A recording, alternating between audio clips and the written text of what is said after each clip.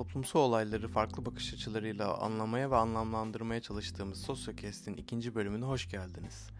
Ben Engin Kızılcan ve bugünkü programımızda en yakın arkadaşlarımdan biri olan Hasan Turunçkapı ile gıda konusunda gündeme gelen bu soğan depoları meselesi üzerinden gıda sektörüyle ilgili bazı problemlere, tüketim toplumuna ve bilinçli tüketicilik üzerinde bazı görüşlerimizi paylaştık sizlerle.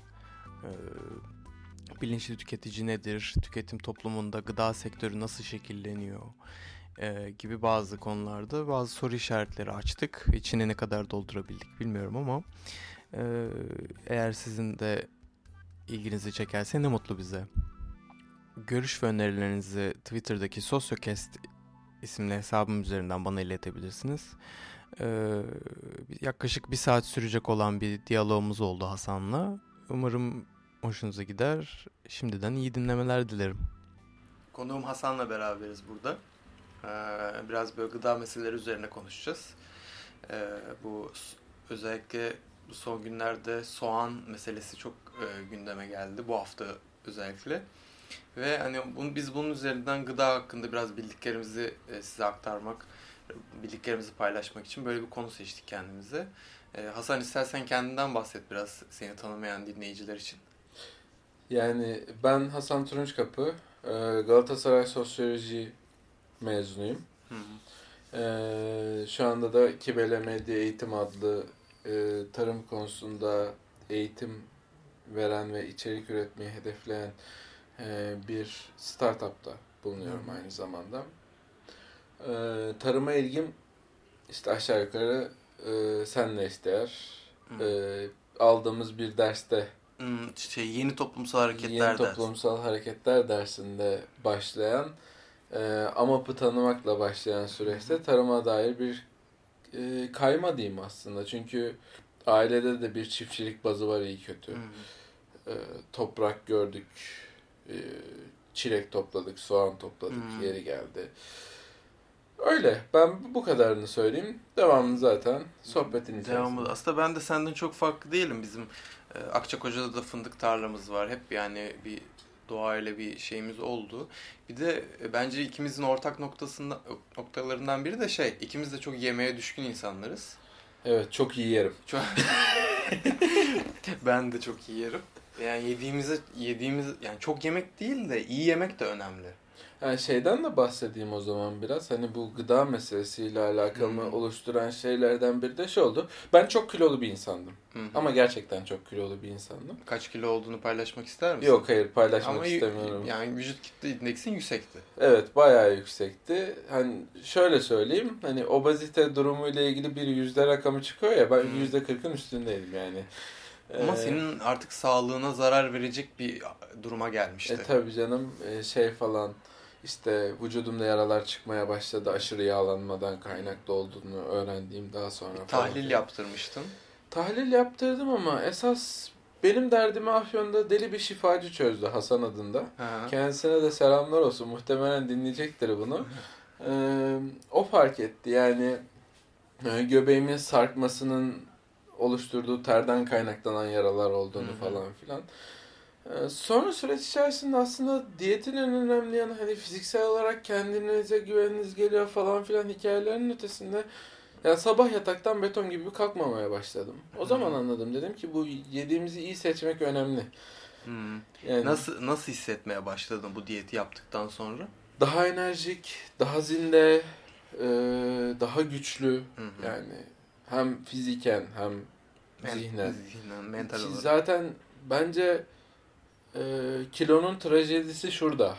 Zihni tembelleştiriyor. Vücudu da yoruyor. Tembelleşen zihin süreç içerisinde hareket kabiliyeti kısıtlıyor. Şu oluyor, bu oluyor. En sonunda da beden tembelleşmeye başlanıyor. Bu sefer de daha fazla kilo alıyorsun. Hani kendini yiyen yılan gibi biraz. Evet. Daha da içine düşüyorsun. Daha da sıkıntı oluyor. Lotus mağarası diyelim. Daha oldu. Hani zaman farkına varamama gibi sıkıntılardan kurtuldum. Büyük bir dertten kurtuldum aslında. Sonra diyetini sıkılaştırdın, hatta ben de çok bayağı şahit oldum yani ne kadar sıkı, disiplinli bir şekilde yaptığına bunu. Ve sonrasında bayağı toparladın kendine. Evet. Yani çok enteresan bir süreçten geçmiş oldum. Ondan sonra da gıda konusunda, iyi gıdaya ulaşma konusunda çalışmalar yapmamız gerektiğine karar vermiştik zaten seninle. Ondan sonra da hayatım bambaşka bir çizgiye oturdu şu sıralar. Şeyden bahsedelim. Bu gıda toplulukları çalıştığı şimdi 3 Aralık'ta mı oldu? 3 Aralık'ta olması lazım. Geçen sene 3 Aralık'taydı. Yanlış Kasım'daydı. 8 Aralık'mış. İyi ki baktım. Biraz da tam bu konunun burasına gelmişken bizim geçen sene katıldığımız ikinci gıda toplulukları çalıştığı olmuştu Boğaziçi Üniversitesi'nde. Evet. Hatta bu sene de 8 Aralık'ta olacak. Üçüncüsü olacak. Yolda sloganıyla çıkıyor bu sene yanlış hatırlamıyorsam. Ve yani biz oraya ikinci gıda toplulukları çalıştığında gittiğimiz zaman bir sürü güzel kavramla tanışmıştık. Hem güzel kavramlarla tanıştık, hem güzel insanlarla tanıştık. Birileri bu alanda çalışmalar yapıyor. Bizim gibi hevesli insanlar var bir sürü. Şimdi artık proje sahipleri olarak gidiyoruz. Dingin beslenme olarak. Evet. Biraz bundan bahsedelim istersen. Dingin beslenmeyi ne amaçla kurduk, ne yapmak istiyoruz? Dingin beslenmeyi ne amaçla kurduk? Ya aslında biz kurarkenki derdimiz içerik üretelim. Hani bu alanda insanları ikna edelim. Bilgilendirelim. Çünkü gıda demek aslında hayat demek. Yani her şeyden önce. Ya motorun yakıtı sonuç itibariyle. Nasıl ki kötü benzin kullanınca motor erken bozuluyorsa, kötü yemek yiyince de insan vücudu erken bozuluyor. Böyle bir gerçeklik var. Bir şey değil mi? Sadece yakıt da değil ya. Bunu geçen arkadaşımla konuşuyordum. Bu bahsettiğim görüşmede. Yani abi sadece yakıt değil yani. Bizim vücudumuzda gün içerisinde yapmamız gereken şeyleri bize verecek bir enerji değil. Mesela bir elma diyelim. Mesela o elmayı ısırdığın zaman yaşadığın dişlerini kullanıyorsun orada. Bir doğayla bütünleşiyorsun yani. Doğayla bir iletişim halindesin. Ve işte mesela mevsimler, her meyvenin bir mevsimi var. Orada biz aslında zamanı da tecrübe ediyoruz. Şimdi mesela havalar soğuyor. Bütün meyve suyu şeylerinde, büfelerinde hep narlar sergileniyor. Ayva satıcıları var. Pazarda ayva satılıyor artık. Lahana, balkabağı falan. Aslında bizim zamanı da yaşamamızı sağlıyor. Mesela, kültürü oluşturuyor yani. Benim en çok üzüldüğüm şey şu. Yani genel olarak buna çok üzülüyorum. Bizde mesela bizim evimizde biz çocukken biz kışın domates yemezdik. Konserve, kavanozlar. Şimdi insanlar diyecek ki işte sen kaç yaşındasın? Hani 25 yaşındayım ama bizim evimizde kiler vardı. Hala var. Allah eksik etmesin diyorum ben her zaman. Çünkü biz o kültürün içinde yetiştik. Biz kışın domates sevmeyiz. Kışın domatesin sosunu ya da işte şimdi küp doğranmış domates falan filan diye satıyorlar. Evet. Biz o konserveleri eski anam babam usulü yazdan, özellikle bu Ağustos, Eylül ayları bizim için çok hareketli geçerdi. Hazırlığımızı yapardık, tatlı girerdik. Şimdi öğrenci evinde yaşamaya başladım.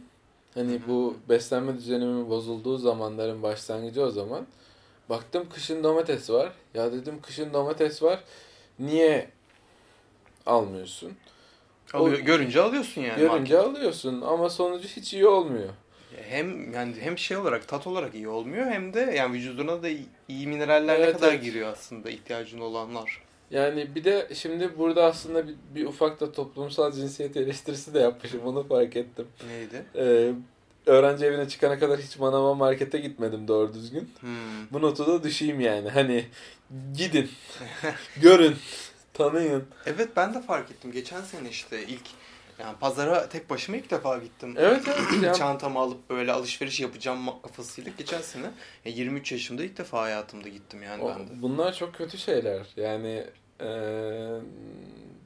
özellikle bu ufak mesajı da geçmiş olalım konunun içerisinde. Yavaş yavaş toparlayalım mı ya? Biz bu konuları çok konuşuruz çünkü. Konuşalım da ama yani bunu ben şey için söyledim. Yani gıda aslında bizim bu kadar böyle sadece yiyip içtiğimiz, sonra üzerine de bir çay içtiğimiz basit bir mesele değil yani. Bizim hayatımızın çok çok çok merkezinde, her yerinde var yani. Gıda çok politik bir şey de zaten aynı zamanda. Hani ne tükettiğin, nasıl tükettiğin, ne şartlarda tükettiğin, nasıl bir döngüde tükettiğin, bütün bunlar ayrı ayrı tartışılacak ve değerlendirilecek konular. Mesela sana geçenlerde atmıştım. Afişi de Dingin Beslenme'den falan filan paylaşalım. Hani Amerika'nın 1. Dünya Savaşı'nda hazırladığı afişler var. Food is ammunition.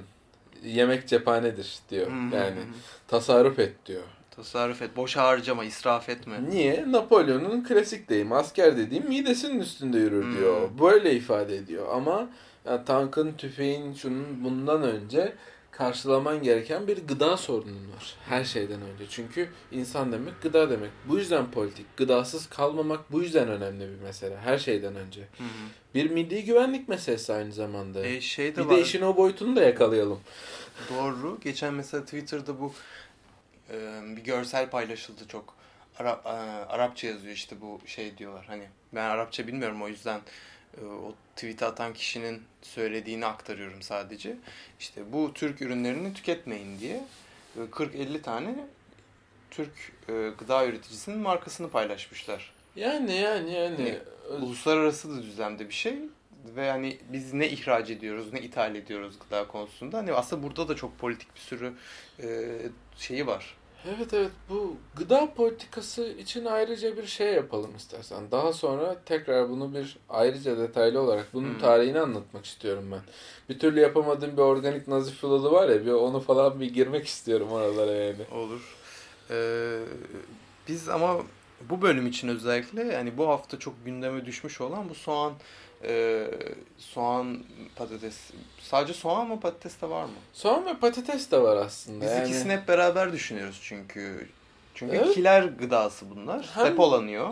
Hem kiler gıdası çünkü hem de mesela annelerimiz, babalarımız bizim kadar kolay ulaşamadığı için bu gıdalara mesela ben hatırlıyorum yine küçüklüğümde çuvalla alınırdı. Ne zaman ki böyle marketler burnumuzun dibine kadar geldi, şey oldu falan filan, o zaman biraz daha az almaya başladık. Hatta ben bu aradaki farkı ve bu depolama meselesinin önemini şöyle kavradım. Mesela 1 kilo soğan alıyordum ben öğrenci evime. Ama o 1 kilo soğan çürüyordu. Ama annemin aldığı bir çuval soğan tüm kış bizimle kalıyordu. Evet. Bunun da bir hikmeti, bir bilgeliği varmış yani. Onu çok sonradan öğrendim ben. Sen hikmet bilgelik dedin, ben de tam know-how diyecektim. İkisi de aslında pratik bilgi yani. Benzeri şeyleri karşılıyor. Tabii hikmet gerçi know-how için çok böyle şey bir kullanım oldu. Hani basit. Know-how yerine kullanmak hoş olmadı ama bu Galata meşhur diyelim ya. Evet. Lugati fasihten evladır neticede. Biraz beyin de yakalım arada. Peki depolamak dedik. Yani burada bizim merak ettiğimiz, en azından benim merak ettiğim konu şey. Yani bu bahsi geçen soğanlar depolanıyor muydu yoksa stoklanıyor muydu? Ki sosyal medyaya ve politik söyleme geçen şeydi. Bunlar stoklanıyordu. Kar elde etmek amacıyla soğanlar piyasaya sürülmediler. Soğanların fiyatı yükseldiği zaman sürülecek gibi bir algı oluşturuldu. Şimdi bunu şöyle aslında anlatmak lazım. 2 boyutta aslında bunu anlamak ve anlatmak lazım. Birisi arz talep dengesi. Bunu bir kenara koyalım. İkincisi de ürünün yapısı. Bu ürünün yapısında kastettiğim şey biraz da soğanın kendi doğasıyla ilişkili. Yani Eylül-Ekim arasında, hatta Eylül-Ekim bazen geç bile oluyor yerine göre, toplanan soğanların tüketiciye ulaşması için önce bir kurutulması lazım. Evet, yani, kuru soğan dediğimiz şey o şekilde meydana geliyor. Bir kuruması lazım. Bunun için depolanması süreci var. İkinci ve daha önemli boyut bizim arz talep dengesi dediğimiz. Yani bak abi şöyle bir şey var. Türkiye'de çok soğan üretiliyor, çok patates üretiliyor. Bununla alakalı bir sıkıntı yok. Yani arz yüksek. Evet. Ama şimdi bütün bunların aynı anda pazara sunulması demek şu demek. Haftaya soğanı 1 liradan yeriz. Ocak ortasında 15 liraya soğan bulamayız. Niye? Çünkü bütün soğanlar bitecek. Herkes alıp. Evet. Ve marketler işte daha doğrusu şöyle söyleyeyim sana. Doğrudan tüketiciye ulaşan, o zincirin tüketiciye ulaşan halkaları var ya, marketler, restoranlar, şunlar bunlar. Ha, ona bir istersen şey yapalım hani hem hepimiz aynı şeyi hayal ediyor muyuz yani bu piyasa dediğimiz zaman yani soğan üretici tarafından yani çiftçi tarafından üretildikten sonra bizim marketlerimize hangi aşamalar sonucunda ve hangi aktörlerle geliyor? Şimdi öncelikle bu ürünleri tarladan alan adamlar var. Hı hı. Bir sürü farklı ismi var bu mesleğin. Bir sürü farklı ismi var. Aslında birbirinden ayrılmış isimler ama biz bugün aynı şey için kullanıyoruz. Aracı. Aracı diyelim biz. Hı hı. Çok fazla dallandırıp budaklandırmayalım bu aracı meselesini. Kabzı mal ne, halci ne falan filan gibi şeylere girmeyelim. Aracı diyelim. Hı hı. Bir aracı var. Tarlaya gidiyor, ürünü satın alıyor. Bu genelde bir tane olmuyor. Yani bir sürü farklı. Atıyorum Afyon'da patates yetişiyor. Patatesi Afyon'daki bir aracı alıyor. Afyon'daki bir aracıdan İstanbul'daki aracı alıyor. İstanbul'daki aracı büyük marketlere de satabilir. Daha küçük ufak manavlara, işte restoranlara falan filan da satabilir. Bu değişir ama sonuç itibariyle tarlada yetişen ürün tarladan direkt sofranıza gelmiyor. Evet, arada en az 3 tane aracı var yani. Hem üretildiği noktada var. Evet. Üretildikten sonra getirildiği noktada var. Bir de sonra bizim onu temin ettiğimiz aracı yani toptancı ve perakendeci de geçiyor. Yani en az 3 tane aracıdan bahsediyoruz. Evet yani elbette ki. Hatta belki daha fazla. Yani daha fazla. Dördüncü de devlet zaten. Devlet fazla değil de devlet paralel bağlantı olarak düşün devleti. En tepede bütün aşamaları hepsini kontrol eden. Ve bütün aşamalardan payını alan bir aracıdan bahsediyoruz. Hı-hı. Yani devlet dediğimizde. Tabii ki bunun farklı mecraları ve farklı yöntemleri de var. Ama ben şunu söylemek istiyorum ekseriyette. Herkesin şunu bilmesi lazım. Bir patates satan bir marketin 50 ton patatesi stoklaması çok zor. Zor değil, imkansıza yakın ve gereksiz bir masraf. Şimdi bunu kim yapacak? Bunu mecburen üretici yapacak. Üretici satana kadar depolayacak. Halci diyorsun, halci de bunu yapamayabilir. Yani yapması gerekmeyebilir. Hangi kalem ürünü ne kadar stoklayacak o adam da yani. Bir de risk alıyor sonuçta. O ürünü stoklayan veya depolayan artık hangi kelimeyi kullanacaksak o ürünün bozulmasını göze alıyor. Evet.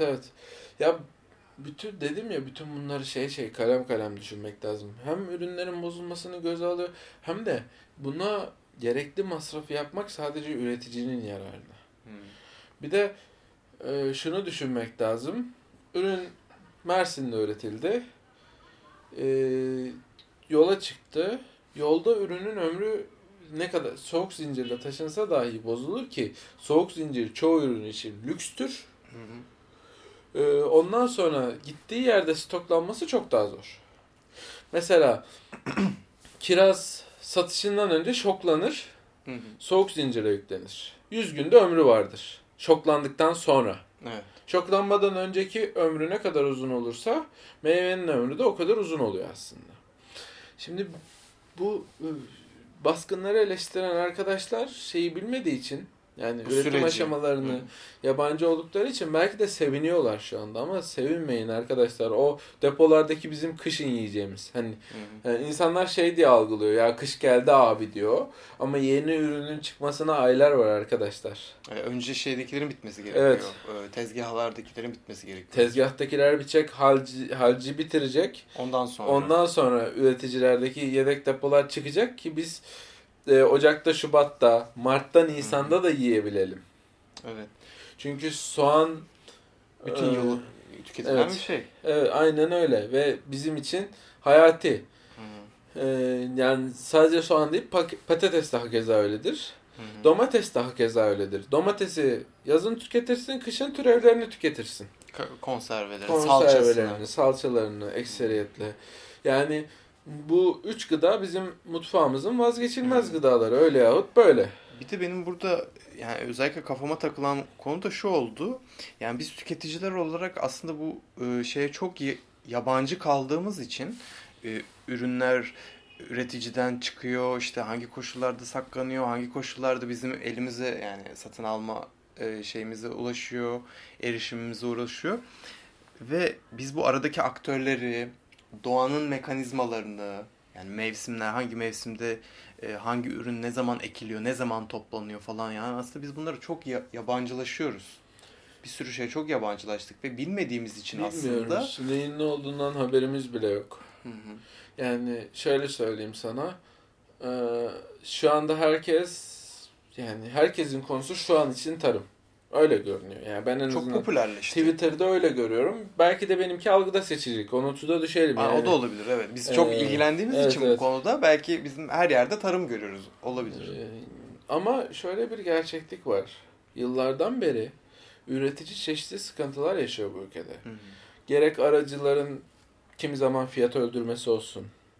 Gerek eski yöntemlerle, ya eski dediğim bu arada yeni eski dediğimiz işte ilaç, gübre tarzı, yani konvansiyonel olmuş. Endüstriyel tarım. Endüstrileşmiş ama şu anın koşullarında eski sayabileceğimiz tarım yöntemleriyle tarım yapan insanların toprakları yakması, nadas, bu yanlış gübrelemelerden ve ekim cahilliğinden kaynaklı. Yani niteliksiz insanların çiftçilik yapmasından kaynaklı yaşadığımız sıkıntılar var. Bundaki suç paydaşları kimdir diye sorarsan bana, saymak da bitmez diye cevap veririm. Ya evet, yani çok da girmek istemem bu konulara. Tek bir aktöre parmak göstermemek lazım. Evet, bence. aynen öyle. Yani şunu sormak lazım mesela. Bu ülkede yıllardır aynı sistem çalışıyor değil mi? Halci var. Aracı dediğimiz adamlar, onlar genelde toptan ve perakendeciler var. Hep hep varlar. Bugün mü karar verdiler yamyam olmaya? Yani. Peki bugün onları bu şarta ne itiyor? Buna bir bakmak lazım. Veya bazı kesimlerin hikayelerini ve şeylerini daha fazla duyarken bazılarınkini daha az duyuyoruz. Mesela hangi televizyon programında gidip de haberciler çiftçilere gidip soruyorlar. Siz ne yaptınız? Nasıl, başınızdan neler geçti diye kim soruyor çiftçilere? Ben çok az konuşulduğunu duyuyorum. Çiftçilerin ağzından çok az şey duyuyoruz biz. Yani şöyle bir şey de var mesela. Tarıma odaklı yayıncılık yapan kanallar var. Hı hı. 2 tanesini söyle desem herhangi birine benim suratıma bakarlar. Evet. Yani bunu onları övmek için söylemiyorum bu arada. Hani elbette ki bunda onların da payı vardır bir noktada, bilemem. Ama şöyle bir realiteyle karşı karşıyayız. Tarım bizim insanımızın ilgisini çekmedi yıllarca. Evet. Yani insanlar şey sanıyor sanırım. Biz zaten tarım ülkesiyiz abi. Bizde var Evet. yani bu. Hiçbir şey yapmamıza gerek yok. Kendiliğinden olur yani. Hem o hem de şu var. Markette görüyorsun ya. Marketten alıyorsun ya. Sanıyorsun ki hiç bitmeyecek. Evet. Hep o markette olacak sanıyorsun. Hı. Dolayısıyla umursamıyorsun. Ya da atıyorum, ya diyorsun ki makarnanın yarım kilosu 1 lira. Aman diyorsun ya, bunu mu düşüneceğim ben diyorsun. Bu hep cepte. Hep olacak. Evet. Hiç gitmeyecek. Ya bu da işte bu tüketim toplumunun yarattığı yabancılaşma kaynaklı. Gerçi satın alındıkça evet bir şekilde gelecek.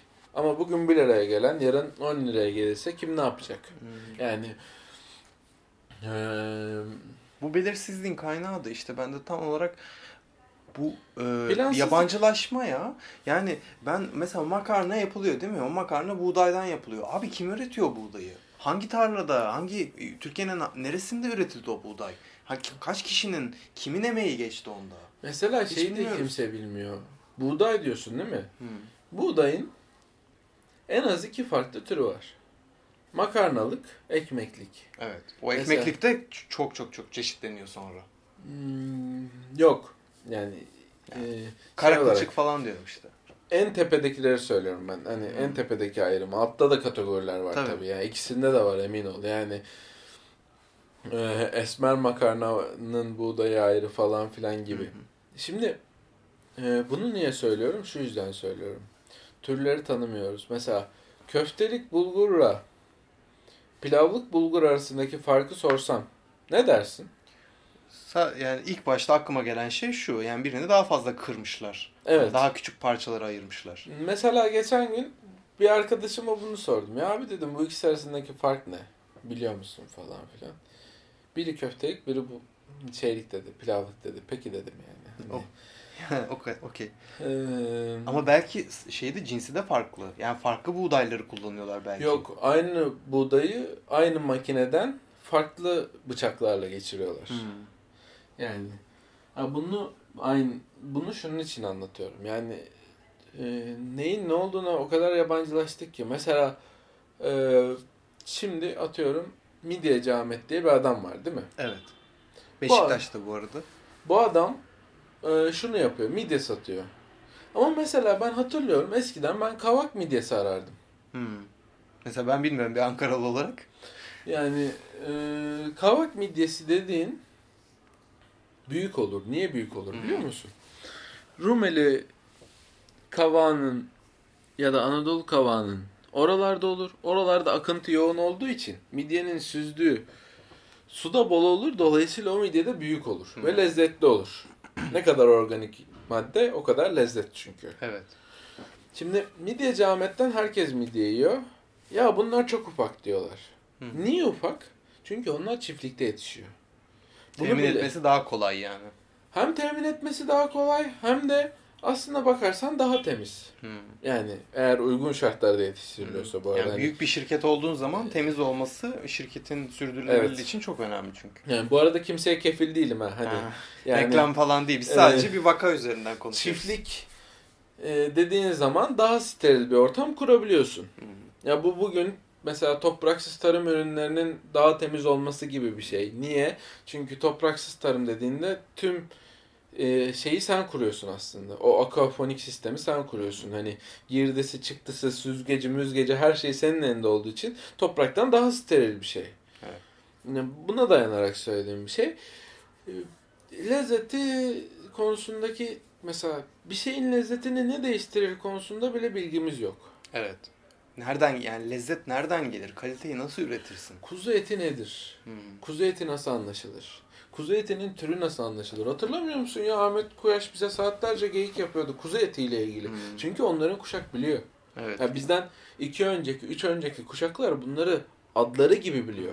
Bu arada bunu hani detayına girelim. Biz biliyoruz çünkü olayı. Bizde işte kıvırcık, merinos ve dağlıç koyunlarının farkını anlatmıştı. Evet.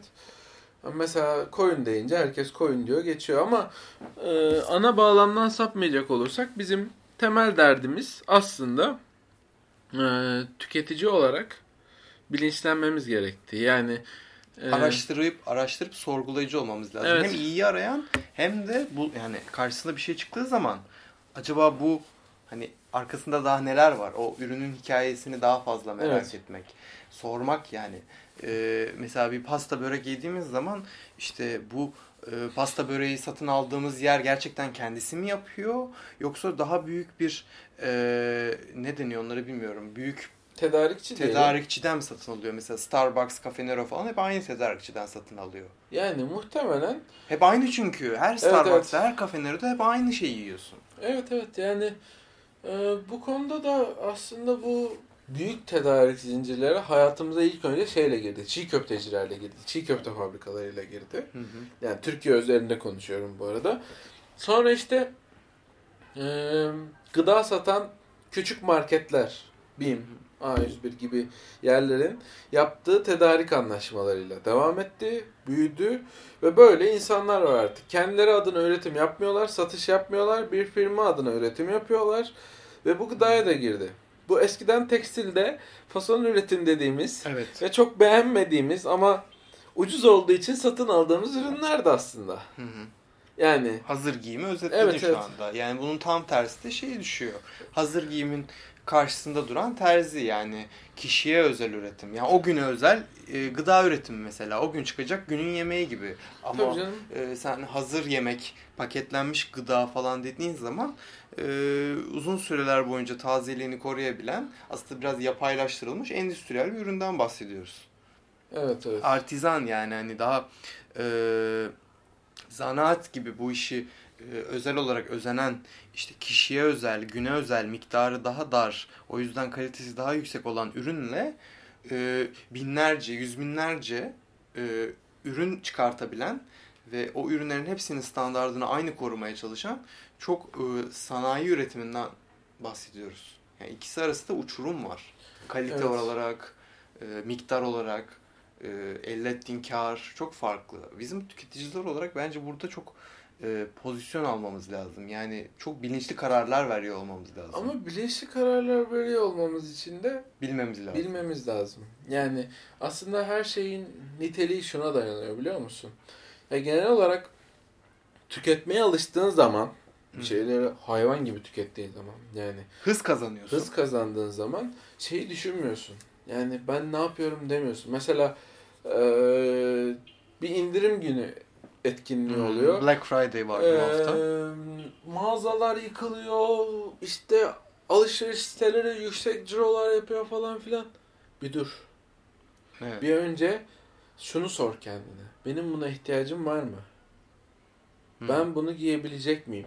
Ben bunu kullanacak mıyım? Gıdada da öyle. Gıdada bir kilo da soğan öyle. alıyorsun, bir kilo patates alıyorsun. Acaba ben bunu tüketebilecek miyim bozulmadan hepsi? Saklayabilecek miyim? Yani yiyecek miyim yani? Alıyorum ama yiyecek miyim yani? Evet. Ya sırf indirim var diye alıyorsun bazı şeyleri. Bu çok önemli bir şey. Mesela benim kafama en çok şey takılıyor. Ya diyorum, bu çiftçi acaba diyorum niye kendisi satmıyor sorusu benim kafama çok takılmıştı. Uzunca bir süre. Niye? Düşündüğün zaman karlı. Atıyorum soğanı halci senden 1 liraya alıyorsa sen 1,5 liraya halka satsan herkes alır zaten. Niye yapmıyor diye düşündüm. Bu da ayrı bir profesyonelite. Bu da bir gıda endüstrisi dediğimiz yapının aslında bir prosesini oluşturan bir kanat, bir istihdam alanı ve profesyonellik alanı. Profesyonellikte hep şehirde yaşayan insanların ihtiyacı duyulan bir şey. Mesela İstanbul çok büyük bir şehir. Hinterland'ı çok büyük. Öyle olunca İstanbul'un içerisinde, yani İstanbul il sınırları içerisinde yapılan tarımsal üretim İstanbul'un içerisindeki talebi de doyuramıyor. O talebe denk gelemiyor. O yüzden hep dışarıdan almak zorunda. Hep İstanbul. böyleymiş bir de yani. Bütün tarih boyunca. Elbette ki yani mesela Yedikule'de bostanlar var falan filan geçmişte diyoruz. Kartal'da Soğanlık diye mahalle var mesela. Niye? Çünkü orada aynısı şeyde de var. Bahçeli Evler tarafının üst tarafında Halkalı'da falan da var. Yani ama o gün bile mesela buğday Kırım'dan geliyor İstanbul'a. Çünkü İstanbul'un nüfusu her zaman büyükmüş zaten. Yani 17. yüzyılda, 18. yüzyılda 800 bin nüfuslu şehir mi varmış yani? Hep yani dünyanın en kalabalık şehirlerinden birisi olmuş. Öyle olunca yani bir şehir ortamından bahsediyoruz. Dolayısıyla şehir ortamında işte tarımsal üretim yapan ve tarımsal tüketimi yapan arada çok bir dengesizlik var. Hep dışarıdan alıyor. Dışarıdan aldığı için araya çok büyük bir mesafe giriyor. O yüzden senin sorduğun o çiftçi neden bizzat satış yapamıyor sorusunun cevabı da bizi tanımıyor olmasından. Arada çok uzun mesafe var. O yüzden o aradaki mesafeyi kapatabilecek bir iş kolu açığa çıkıyor. Ben bu insanlardan satın alayım. Bu insanlara satayım. Benim işim gücüm bu olsun. Evet. Bütün vaktimi, bütün sermayemi bunun üzerine yoğunlaştırayım. Yani, öyle olunca da bu bizim tanımıyor olmamız şeyi artıyor. Şimdi Engin, ekosistemden bizi linç edecekler. Siz diyecekler aracıları övüyorsunuz falan filan. Biraz da gömelim. Tabii. Ben gıda toplulukları benim en çok ilgimi çeken şeyler. Gıda toplulukları da tanımını yapacak olursak bir grup tüketicinin beraber anlaşıp biz ne tüketiyoruz, ne istiyoruz, bize ne lazım diye böyle bir liste çıkartıyorlar kendilerine periyodik olarak. Bu ürünleri üreticileri buluyorlar ve bir taahhüt anlaşması yapıyorlar aslında. Biz senden şu kadar ürün istiyoruz ve vakti geldiği zaman, yani hazır olduğu zaman biz senden bunu fiyatı değiştirmeden, yani beraber anlaştığımız bir fiyat üzerinden belli bir miktarda vakti geldiği zaman alacağız. İki taraf için de çok avantajlı bir durum bu. Güzel bir anlaşma. Önünde hukuki engeller tabii hukuki var. Şeyler çerçevesinde bunlar. Ama tabii hukuk dediğin şey insanların talebiyle düzeltilebilecek, dönüştürülebilecek bir şey. Yani ilerleyen zamanlarda tüketim kooperatiflerine ilgi arttıkça ya da gıda topluluklarına. Tarımsal kalkınma kooperatifleri yani. Evet. artık adına ne dersek yani bir sürü adı var bunun sonuç itibariyle ama amaç aynı. Hani bir çeşit topluluk destekli tarım modeli diyelim. Gibi değil öyle. Yani topluluk destekli tarım bu. Yani topluluklar tarımı bizzat destekliyorlar. Evet evet. Aralarında aracı olmadan. Ben açıkçası bundan yanayım. Böyle olması gerektiğini düşünüyorum. Yani böyle olması gerekiyor. Elbette ki bunu tartışılabilir boyutları var. Yani mesela bu modeli sürdürülebilir kılmak üzerine çalışmak gerektiğini düşünüyorum ben. Yani şu an hali hazırda Türkiye'de olan sıfır aracılığı ve ya sıfır demeyelim de hani minimum aracılığı bu circle kurt dediğimiz Fransızca kısa yol dediğimiz kısa yollar evet. Olayın kendini sürdürebilmesi için bir takım yenilikler yapması gerekiyor. Mesela ulaşım operasyonunu üstlenmeleri gerekiyor. Dağıtım operasyonunu üstlenmeleri gerekiyor. Çünkü kargo şirketlerine mi hep bir şey yapacaklar? Kargo şirketleri de sıkıntı var. Mesela benim en çok hoşuma giden olay şu. Bir tane Çatalcalı bir çiftçi var. Bizim Avcılar bölgesine süt getiriyor. Düzenli olarak. Her pazar saat 12'de. Bugün 1.30'da geldi gerçi kendisi. Yani böyle sorunlar oluyor.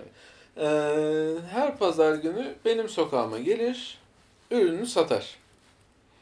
Şimdi bu adam kendi ürünü satıyordu başta. Süreç içerisinde tezgahında boş bir yer vardı. Oraya bir komşusundan yumurta alıp getirmeye başladı. Yumurta satmaya başladı. Nasıl olsa yapıyorum diye. Nasıl olsa geliyorum diye. Müşteri profili de az çok oturmuş. Evet. Benzin masraflarını bölüşüyorlarmış bu arada. Kalanı kârı da bölüşüyorlarmış. Onun adına satış yapıyor aslında. Evet. Onun adına bir şekilde satış. Yani bir çeşit kısa yol kuruyor mesela. Ama burada ne var? Benzin masraflarını bölüşme var. Beni önemli olan taraf. Bir de burada ne var? Mesela adamın soğuk zinciri yok. Ama çok büyük bir tanker ve güneşten koruyan bir tenteyle getiriyor. Ve aynı gün içerisinde tüm sütü bitirdiği için bakteriyel açıdan bir şikayet almıyor. Ki devam edebiliyor satış yapmaya. Ama bu şartlar ancak hani tüketici sayısı ve ürünlerin üretim miktarı aynı kaldığı zaman devam edebilir. Evet. Büyüdüğü zaman ne olacak? Mesela daha çok müşteri geldiği zaman ne olacak?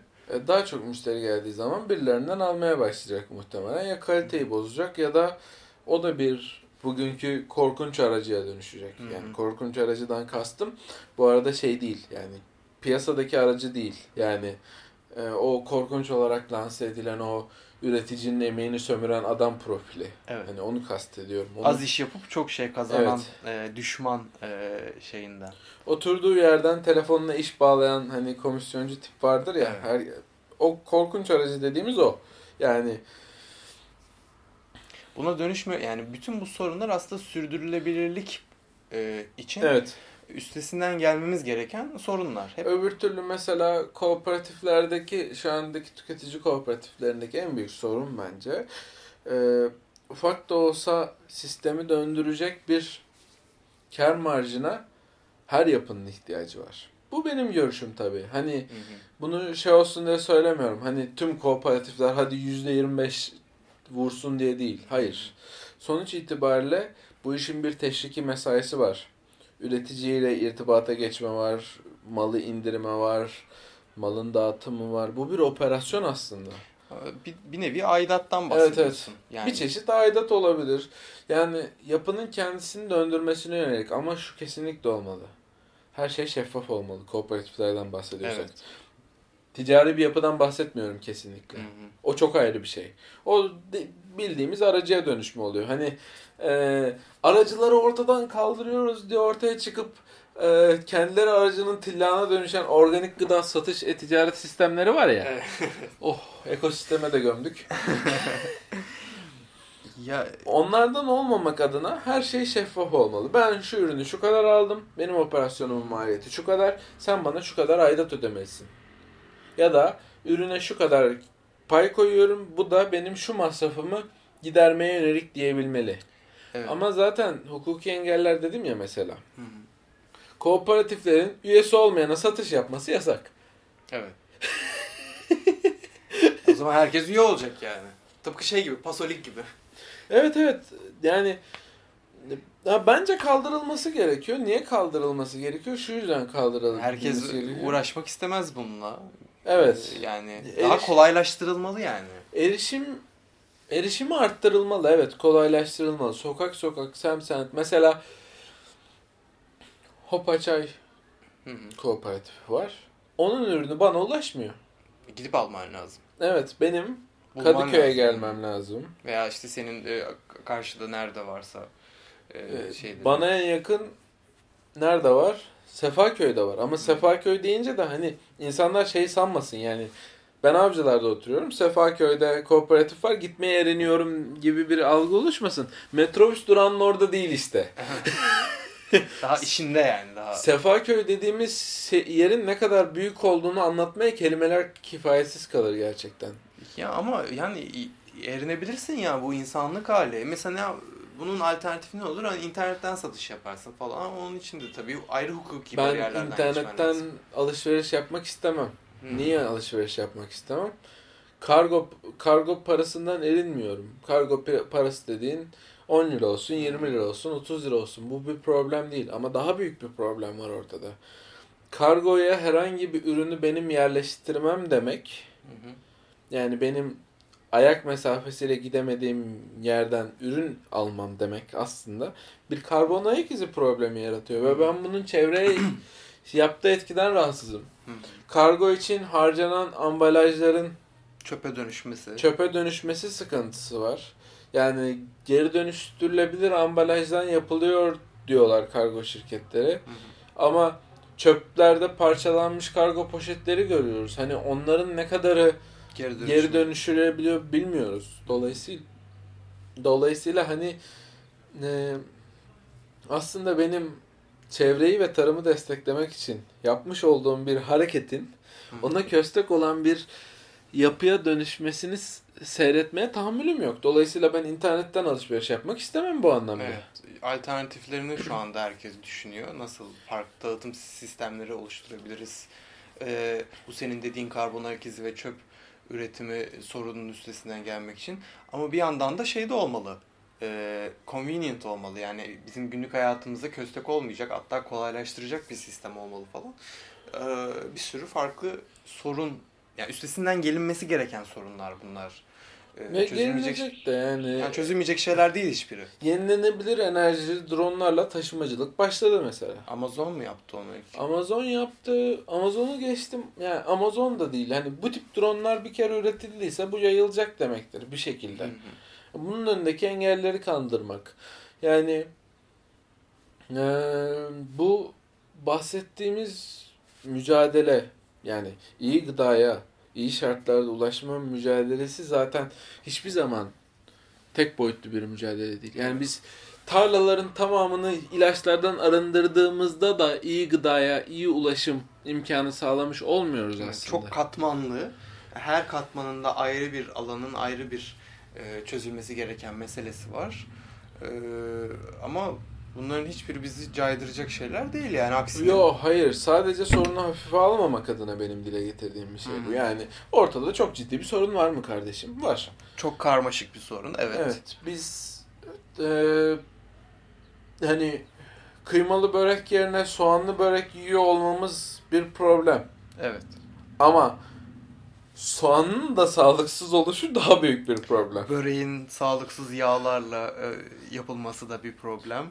Ayrıca o börek yapılırken buğdayın üreticisini hala tanımıyor olmamız benim hep kafamda olan ve asla aşamayacağım bir sorun. Yani ben neden benim tükettiğim ürünü yapan kişinin, yani kişilerin, yüzlerce kişinin emeği var onda. Ben niye hiçbirini tanımıyorum ya? Merak ediyorum. Güvenebilir miyim ben bu insanlara? Benim vücuduma soktuğum, kanıma karışan bir ürünü üretiyor bu insanlar. Yani tarlayı kanalizasyon suyuyla sulamadığının garantisi var mı mesela? Evet. Ve işte tarlada ürünler üretildi. Gelirken neler geçti başından o ürünün? Tabii canım. Hepsi yere düşüp sonra tekrar toplandı mı mesela? Yani neler geçti başından? Hikayesi Emin ne? ol, yere düşmesi çok hafif bir sorun. Emin ol yani. Ay, aklıma ilk o geldi yani. Kim bilir başka neler var? Bilmek, duymak bile istemiyoruz yani. Yani taşınması gereken sıcaklıktan taşındı. Evet. Mesela en büyük sıkıntı şu. Mesela baklagillerin pek çoğu ithal ediliyor. Evet. Onlar gümrükte ne muameleden geçti. Parazitli hayvanların içinde mi taşındı. Paketlenirken işte radyoaktif temizliğe mi uğradı. Evet. Bir sürü mesele var. Hani şeyler var mesela. Yurt dışına ihraç edilecek meyve sebzelerin sonra bize geri dönmesi meselesi var. Onlar imha ediliyor mu mesela? Hani şey yüzünden aslında geri çevriliyor ihracattan. İşte çok fazla antibiyotikli madde var üzerinde. Çok fazla kimyasal tarım ilacı tespit ettik diye. Türkiye'ye geri gönderiliyor evet. ihraç ettiğimiz ürünler. Ama onlar acaba imha edilmek üzere mi geri gönderiliyor? Yoksa iç piyasaya geri sürülmek için mi gönderiliyor? Bunları bilmiyoruz. Biraz da bilmek istemiyoruz galiba. Hem bilmek istemiyoruz çünkü yani, daha kötü şeyler olacak o zaman. Şeyi düşünüyorum mesela. Ama en başında bu sorunlar neden meydana geliyor? Yani sorunlar sonrasında çözülmek için değil. Yani en başında sorun var olmasın. Önleyici bir müdahalede bulunalım. Mesela benim aklıma şu soru geliyor. İnsanlar bunu muhtemelen hiç düşünmüyor. Meyve sebze fiyatlarını. Adam diyor ki Mersin'de ben 1,5 liraya alıyordum. İstanbul'a geliyorum 7 liraya yiyorum. Neden diyor. Neden yani? Şimdi Boğaz Köprüsü ve ikinci köprü vardı eskiden. İkinci köprüden geçerdi o kamyonlar. O İstanbul'un batı yakasına taşıyan ya da batıdan doğu yakasına taşıyan kamyonlar. Şimdi üçüncü köprüden. Şimdi üçüncü köprüden geliyor. Üçüncü köprünün ücreti ne kadar? Ürün Bursa'dan çıktı diyelim ya da Ege'den geliyor. Nereden geçiyor? Yavuz Sultan Selim'den geçiyor. Onun ücreti ne kadar? Şimdi benzin, mazot diyoruz ki çiftçiyi vuruyor. Okey. Ama taşımacıyı vurmuyor mu? Taşımacı şey mi yani? Hani mazotu havadan mı geliyor taşımacının? Tabii yani onun mazotuna yapılan her zam onun ücretine de yapılıyor. Tabii ki. Onun ücretine yapılan her zamda ürün fiyatına etki oluyor. Bu dediğim lütfen yanlış anlaşılmasın bu arada. Bu da çok önemli bir girdi herkes için. Asgari ücretin arttırılması sorunu çözecek sanan siyasetçilerimiz ve insanlarımız var. Hayır, asgari ücrette girdi kalemini arttırmaktan başka bir işe yaramıyor. Devlet insanların şartlarını iyileştirmek istiyorsa asgari ücreti sabit tutsun. Kendi bünyesinde çalışan insanların ücretlerine zam yapsın. Yani onun dışında piyasaya yapılan bu tarzda müdahaleler de çok olumsuz etkiliyor. Yani ben bunu şunun için söylüyorum. Mesela ekmek diyoruz değil mi? Ekmek şu anda valilik kanunuyla 1,5 lira mı 1,25 mi ne? Evet. Tam hatırlamıyorum. Yani ben de çünkü tüketmiyorum bu ekmekleri. Evet. Evde yaptığım için hani şeyi bilmiyorum. Şimdi bu fırıncı unu daha pahalıya alıyor eskiye nazaran. Evet. Çünkü una zam yapılıyor. Çalışanı daha yüksek paraya çalıştırıyor. Ne yapacak? Ekmeğin fiyatına zam yapacak. Demek ki asgari ücrete yapılan zam da enflasyonu tetikleyen bir şey. Evet. Peki ne yapılır? Yani bunlar birbirlerinden bağımsız şeyler değil. Evet, yani. evet. Bir şeyi yukarı çıkarttığın zaman onun bağlı olduğu bütün her şey de onunla beraber yukarı çıkıyor. Evet. Yani bir entegre bir sistem bu. Mesela şunu kimse sorgulamıyor. Niye biz ülke içindeki tüm taşımacılığı karadan yapıyoruz? Evet. Niye demiryolu? Niye alternatifleri kullanmıyoruz? Demiryolu nispeten eskiye nazaran iyi durumda da hani yine eksik de. Mesela deniz yolu. Mersin'den portakalları yükleyelim, indirelim İstanbul'a işte. Yani. Ne kaybedeceğiz?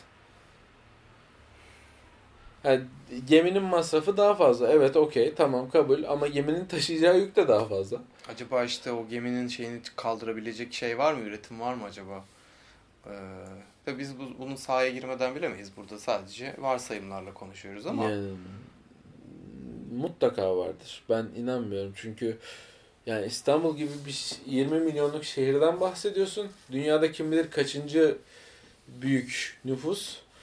hani bu şehrin tüketim ihtiyacını karşılamak için harcanan şeyleri hayal dahi edemiyorum. Bir de hayatımıza giren kafeler var. Yani birçok şeyin israf edilmesine sebep olan başka yapılar var. Ne gibi? Yani atıyorum kafe diyorsun. Hı-hı. Kafe dediğinde serpme kahvaltı diyorsun. Evet. Serpme kahvaltıda önüne geliyor 40 çeşit. Hı-hı. Mide ya bu. Hani Hı-hı.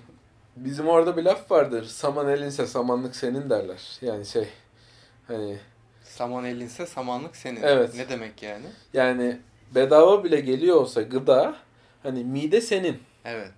Kendine hakim ol. Aha, yani yiyebileceğin kadar tabağına al. Evet. Ve öyle olunca mesela o serpme kahvaltıcılarda, ki çok aslında yeni de bir şey bu. Yeni, yani serpme kahvaltı lafını ben 3-4 senedir falan duyuyorum sadece. Ne 10 senedir yaygın işte. Van kahvaltısı adıyla girdi. Şimdi serpme kahvaltı adına dönüştü. Vanlılar patent alınca. Biz de serpmenin mi alsak Engin? Yani bence o çoktan alınmıştır da neyse. Yani senin bunu söyleme sebebin şeydi. Yani serpme kahvaltıcıları bir sürü bir kere söylüyorsun ve o tabaktakilerin %50'si ya yeniyor ya yenmiyor. Tabii ama tabii bu da tüketimi arttırıyor aslında. Niye tüketimi arttırdığını şöyle söyleyeyim. Mesela üretimi arttırabiliyor mu peki bu artan tüketim? İşte öyle bir sıkıntımız var. Bir de aslında üretimin de çevreye bir maliyeti var. Şimdi toprak veriyor, alıyoruz diyoruz da, Hı hı. hani böyle geçiştiriyoruz da biz bunları yetiştirmek için harcadığımız bir su var. Evet. Traktörlerin yaktığı mazot var. Mazot var. Yani kimyasal gübre üretiliyor, tarım ilaçları üretiliyor. O üretilen fabrikaların saldığı karbondioksit var, yakıt yakıyorlar. ki kimyasal gübre olmasa bile, doğal gübre olsa bile ineklerin salgıladığı bir azot var. Yani bu çok büyük bir sorun dünya için. Besin inekçiliğinin ürettiği azotu nasıl azaltabileceğimizi tartışıyoruz. Laboratuvarda et üretmeye çalışıyoruz mesela şu an. Evet. Yani hücre büyütme yöntemiyle falan filan. Yani diyeceğim şu, hiçbir şey bedava değil. Yoktan var olmuyor. Yani biz ne yapıyoruz? Mesela eve peynir aldığın zaman ne olur? Zamanla bozulur. Ya zamanla bozulur ama ne yaparsın? Atıyorum 2 kilo aldın. Örnek olarak söylüyorum. O 2 kilonun 2 kilosunu da yersin. Evet. Ve eğer 2 kilo yiyemediysen atıyorum bir ay için 2 kilo satın aldın. Yiyemedin ne yaparsın? 1,5 kilo alırsın bir dahaki ay. Bir dahaki, evet. Dersin ki ben 1,5 kilo yiyebiliyorum abi. Param çöpe gitmesin dersin. Veya börek yaparsın o peynirle, dağıtırsın. Ama o işletmecinin onu deme şansı yok. Niye yok? Adam sürekli hazır olmak zorunda. Adamın günlük bir şeyi var, maliyeti var. Ama sürekli hazır olduğu gibi ürünleri koruma konusunda da aynı şekilde başarılı olmayabilir. Evet. Yani ürünün büyük bir kısmı da çöpe gidiyor zaten. Onu da biliyoruz. Adam yığıyor oraya kahvaltıya. Kalanı ne yapacak? Yiyecek mi? Mecbur çöpe atıyorlar. Mecbur çöpe atıyor. İşte bütün bunlar şeyi büyütüyor. İsraf kalemini büyütüyor. İsraf kalemi büyüyünce ne oluyor? Üretim tüketimi karşılamıyor diyorsun sonra. Hı. Sonra diyorsun ki şu kadar et tüketiliyor ama reale bakıyorsun vatandaşın tükettiği et yarısı kadar. Kalan yarısı nerede tüketiliyor? Ya da tüketildiği varsayılıyor. Yani satın alındığı için. Bozulanlar var, yapılıp yenmeyenler var vesaire vesaire. Yani özetle bizim tüketiciler olarak biraz daha böyle farkında olmamız lazım bir sürü şeyden ya. Yani aktif olmamız lazım. Soran, sorgulayan, özellikle seçen yani. Mesela kahvaltıcıya gittiğinde herkes serpme kahvaltı söylüyor diye biz mesela diyelim biz kahvaltıya gittik. O kadar da aç değiliz. Bir tane menemen söyleyelim. Ekmekle bana Ekmekle bana yiyelim yani. Hatta belki de şey diyelim yani. Ya biz işte bir tabak peynir alabilir miyiz ya? Şimdi serpme kahvaltı söylesek çok fazla olacak o. Bir tabak peynir sadece. Ben mesela bizim okulun o yoldaki kafeye oturuyordum. Diyordum ki abi öğrencilik kahvaltı hazırla. Ama şeyden dolayı değil. Parasından ötürü değil. Tek kişiyim ona göre hazırla derdi. Az olsun ya, az ver yani. Adam da ona göre yapardı mesela. Hani dediğim gibi tüketici ne istediğini bilirse tüm mekanizmalar. Ve bunu talep ediyor olması lazım. Peki Engin şimdi bir şey soracağım. Biz bu kadar geyik yaptık. Geyik dedim kendi konuştuğumuzu ezdim birazcık da. Peki Sosyocast'te böyle bir konunun ne işi var? Biraz da onu konuşup yavaş yavaş noktalandıralım istersen. Millet sıkılmıştır. Ben olsam sıkılırım mesela bu kadar dinlemeye. Valla buraya kadar dinledilerse çok teşekkür ediyorum sabırlarına ve ilgilerine. Yani Sosyocast'te bunun ne işi var? Bir kere Sosyocast'ı ben şey diye düşündüm. Toplumsal olan ve toplumu etkileyen her konunun irdeleneceği, farklı boyutlarının keşfedileceği, tartışılacağı bir tema belirledim kendime. İkincisi de yani tarım ve gıda benim en çok ilgilendiğim alan olduğu için konuşuyoruz şu anda.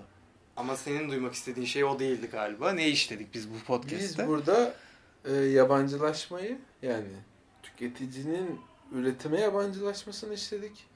Ki bizim Dingin Beslenmeyi kurarken de en büyük konuştuğumuz konular bunlardı. Tüketim toplumunun farkında olmak yani. Evet. Farkına varmak bazı mekaniklerin. Algımızla nasıl oynandığının ya da algımızın nasıl yanıldığının farkında olmamız lazım. Ve bizim daha aktif bireyler olarak hani daha açık, algılarımızın açık olduğu, sorduğumuz.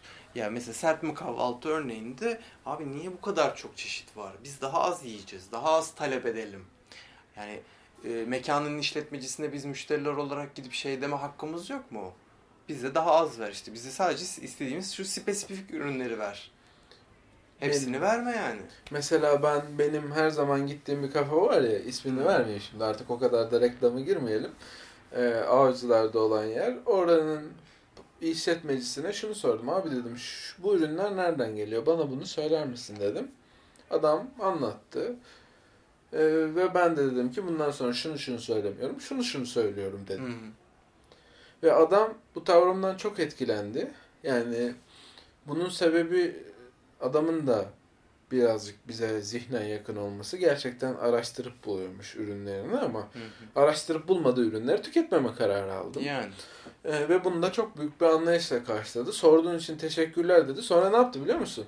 Ne yaptı? Menülere menşelerini yazdı. Ha, çok iyi. Başka soran olursa diye. Hı-hı.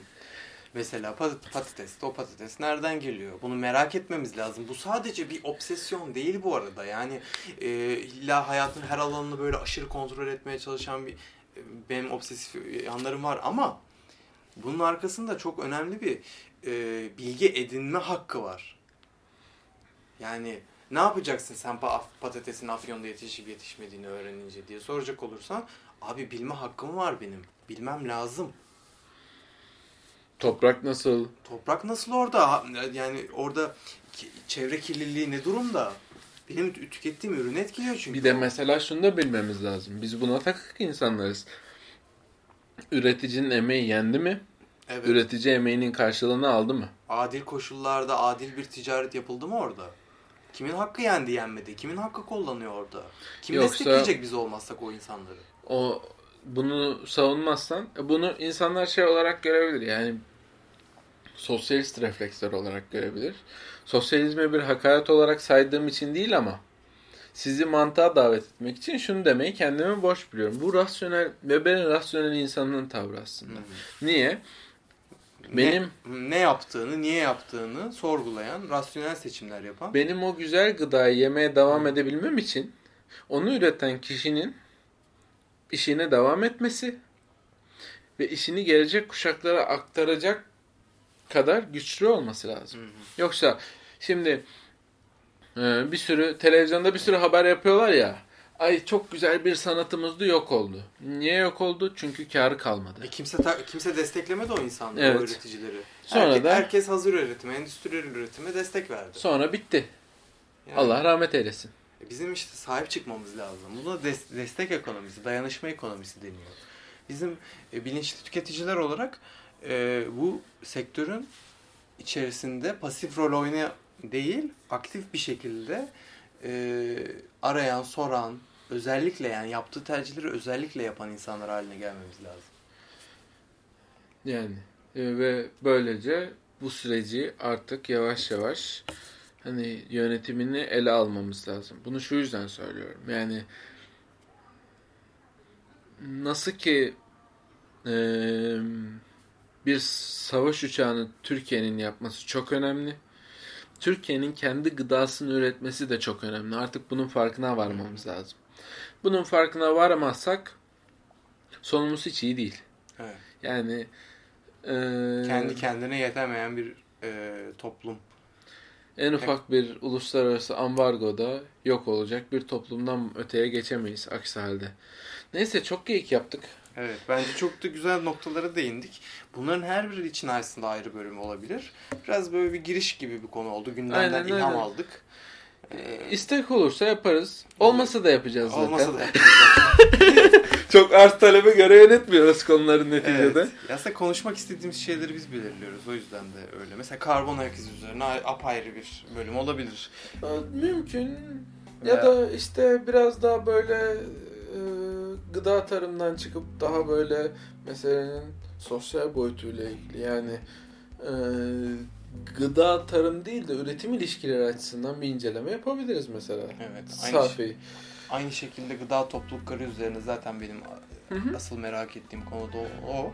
Ve gıda topluluklarının geçmişi, Türkiye'deki konumu üzerine aslında şey falan yapsak mı ya? Mesela Dingin Beslenme adının geldiği slow food. Onu ayrıca yaparım ben ya. Yani burayı zaten yaparım. Yani slow food üzerine de ayrı bir bölüm yapabiliriz. Ama bütün bunların dışında bence şeyi de tekrardan hatırlatmakta fayda var. 8 Aralık'taki 3. Gıda Toplulukları Çalıştayı'nda biz de olacağız. Eğer bu konulara ilgiliyseniz siz de bir araştırın. İnternetten Boğaziçi Üniversitesi'nde 3. Gıda Toplulukları Çalıştayı diye aratınca karşınıza çıkacaktır. Biz de orada olacağız Hasan'la beraber. Evet, orada olacağız. Orada dolanacağız. Belki Engin bir sunum yapar. Bize dinleriz. Yani belki benim elimde bir kamera görebilirsiniz. İhtimal dahilinde şeyler bunlar. Evet. O zaman bir dahaki bölüme kadar görüşmek üzere diliyorum. Hoşça kalın. Görüşmek üzere. İyi bakın kendinize.